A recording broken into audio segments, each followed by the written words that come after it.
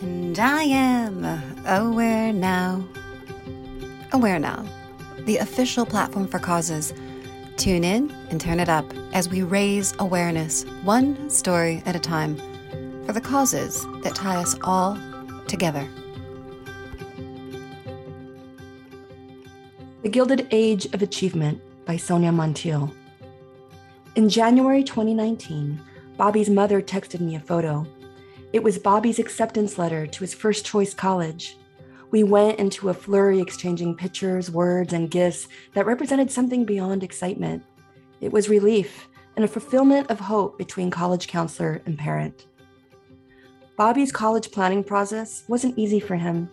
His mother was working on the other side of the world, while his father was doing the best he could to support Bobby's heavy course load and help manage an activities list that demanded more time than Bobby had. This acceptance to college was a triumph. In that moment, Mom and I were celebrating a hard-working teenager. Then came the gut punch when I congratulated Bobby. I texted him, "Bobby, congrats on your acceptance." His response seconds later, "Oh, that's a fake. My friend created that letter. I wanted my parents to stop worrying about me. I know you understand that we'll keep this just between us." I was shocked. I was angry. I was hurt. I cried. I was so afraid by this young person's sense of entitlement to straight up lie and comfortably invite me in as his accomplice. What did I do, you ask? I called him and said he had 10 minutes to tell the truth to his parents, who were currently overjoyed with pride and sharing this forged letter to the world. Bobby decided to do the right thing. Within 20 minutes, I was comforting his parents, who were blindsided and devastated. Unfortunately, this story isn't new to me, as I have comforted way too many parents and misguided teens who felt they had no choice but to lie, cheat, and steal to be validated. These young people truly believe that their worth and relationships depended on what they had achieved. 2 decades as a college counselor is long enough to witness the invisible addiction to symbols of achievement within families occurring in so many societies. Wanting it so badly, the marketplace has put price tags for obtaining high levels of recognition. Go ahead and Google the cost of educational support programs, camps, specialized training, pay-to-play internships, and the astronomical price of a college education. Achievement was intended to represent the courage, endurance, and skill set of a person to complete a desired goal. As success has become quickly represented by tangible symbols like awards, certificates, trophies, and invitations to only the few, families have become addicted to constant achievement. Hung on walls and placed on mantles, these idols to achievement lessen the fear of parents' greatest unknown. Achievement meant access. Achievement meant feeling comfortable. Achievement helped parents feel assured that their child would eventually find their place in the world. I was driving home one morning after dropping off my kid at school. In front of me was a van, its rear covered in 14 of the exact same stickers that read, quote, "Proud parent of honor roll student," unquote. Here's the thing. When family members are looking at the wall, the mantle, and even the backs of vehicles covered with stuff of achievement, no one is looking at the child. Enamored by the glory of words like distinguished, highest achieving, best, and first, children learn quickly that their parents will be happy when they too can give their parents things with their names on them. There's a significant shift where children are engaged in acts of achievement to feed the egos of their parents, helping parents feel good about parenting.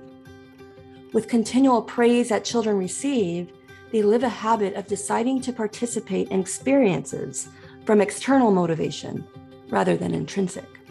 What a perfect recipe to raise a child who becomes fixed-minded, believing that the end of their learning experiences arrives when praise is received.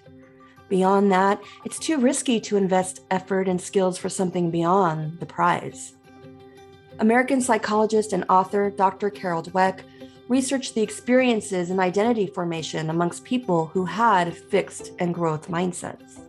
Ultimately, fixed-minded people measure their learning experience based on the outcome, not the journey. Before engaging in any experience, they need a carrot in front of them before they contribute effort. When learning gets too hard, fixed-minded people might avoid the path altogether, or, in Bobby's case, cheat to create a facade of success. As a result, children who are fixed-minded grow up consistently chasing praise throughout their adult lives to be at the top, and yet they still will not feel worthy enough.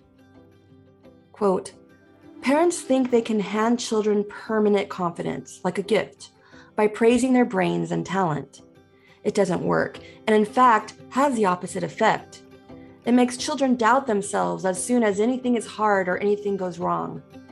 If parents want to give their children a gift, the best thing they can do is teach their children to love challenges, be intrigued by mistakes, enjoy effort, and keep on learning.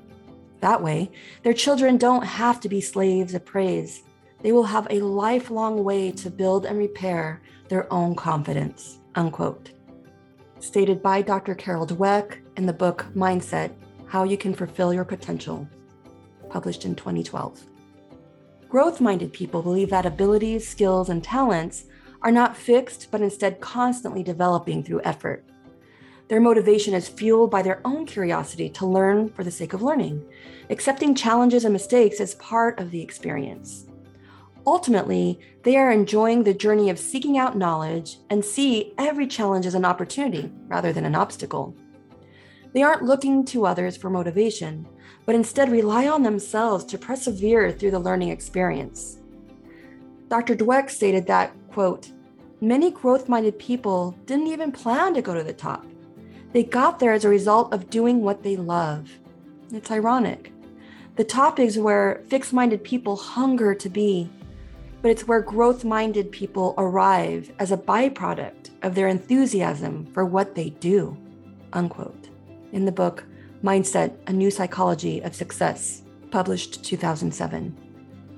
So how can we change the Gilded Age of achievement? First, consider the words we are using. I hear the statements below often between adult and child, and I recognize that the intention of these statements are used to motivate children, keep them inspired, keep them accountable to their commitments. However, read closely. Did you ace your exam? I will be so happy when you get your black belt. I will be so proud of you if you attend Dream College. Oh, look how smart you are for earning the certificate. You are the best of the best of the best. When children hear these statements, they begin to internalize and label who they are. I am smart when I can earn a perfect GPA. I am great when I earn my black belt. I am capable of having an amazing life when I attend Dream College. I am happy when I am the best of the best of the best. Now let's consider another way to communicate achievement with our children, one that encourages effort over praise. Praise statement. I am so proud that you got an A on that exam. Encouragement statement. I saw how hard you studied for that exam. How do you feel? Praise statement. Look at this beautiful trophy. How exciting. Encouragement statement. I noticed how focused you were in developing your skills. How exciting. Praise statement. You are the best of the best. Or maybe it's, you are so smart. Encouragement statement. Your dedication and curiosity to learn something new is inspiring. Or another, your ability to focus and determination to understand something is admirable. Changing our awareness, our language, and our sense of belonging so that each individual is truly celebrated for who they are, no matter the achievement, is what the DH Effect is all about. As co-founder with Hillary Bilbrey, we are creating opportunities for self-discovery and accountability for all ages, so that they can build high-trust relationships that lead to a powerful sense of belonging with others and themselves. To truly belong, we must start by accepting ourselves. In the case of recognizing achievement, The DH effect asks us to consider these questions. What if we didn't anchor worth to symbols of achievement? What if we didn't have to wait for a sticker or certificate to celebrate our effort? What if our children come home with an exam in their hands and they aren't ashamed of the grade, but instead proud of the effort they put into it? What if our children's C grade was truly their absolute best and we were all celebrating? What if children invested so much passion in building a project, but it didn't look as polished as another? Can we celebrate their commitment, dedication, and resilience? Let's change this Gilded Age and celebrate achievement for what it is. A mindset that has overcome challenges through investment of time, endurance, dedication, perseverance, commitment, and so many other virtues. Let's offer encouragement of effort rather than praise. Let's focus our attention on the person achieving rather than the measurement of it. Why? Imagine our world where people never stop learning. They're contributing their talents and abilities to solve problems because they care. They engage with one another with self-trust that leads to trustworthiness and belonging. Ultimately, our world will be so grateful for it.